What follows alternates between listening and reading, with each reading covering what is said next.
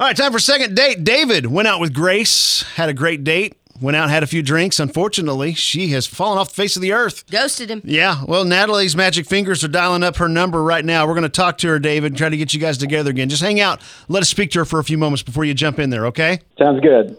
Hello? Grace, hey, it's Cash and Bradley with K95.5. How are you doing? I'm sorry. Who is this? We're Cash and Bradley. Oh, Honestly, it's kind of irrelevant. Yeah, we just want to ask you a question real quick. Do you know a guy named David? Because I hear he has a major crush on you. okay. No, I'm not really we're not dating.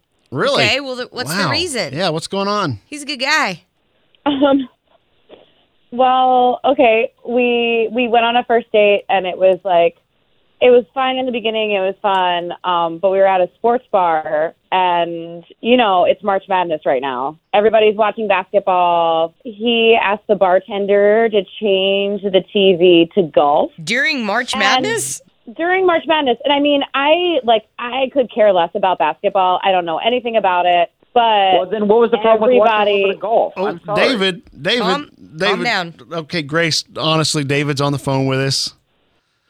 Oh, my God. Yeah. Look, I'm a huge Jordan Spieth fan. It was a big, big game. I wanted to get a chance to see him play. And I'm sorry, the thing in front of us is on, it was Syracuse versus Kmart. No one cares about the first few rounds of anything for March Madness anyway. Well, everybody at the bar was watching the game. And there were guys behind us that you were oblivious to, but I thought they were going to beat you up. Because he had the TV changed? No. I know those guys. One of them, his name is Tommy. Look, everyone at that bar, everyone's messing around. I've been going to that bar for 7 years. It's perfectly fine. Everyone's scary messing around. too. Everyone's having a good time. And I just had a couple too many. No, I can't. I'm sorry, David.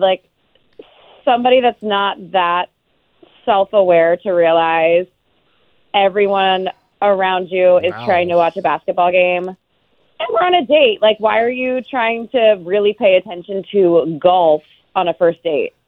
Well, She's got a point. I don't know. I kind of thought question. I was hoping for our second date we could go and play golf. It's something I'm really into, and I wanted to see if you were going to be into it too. I'm not into it.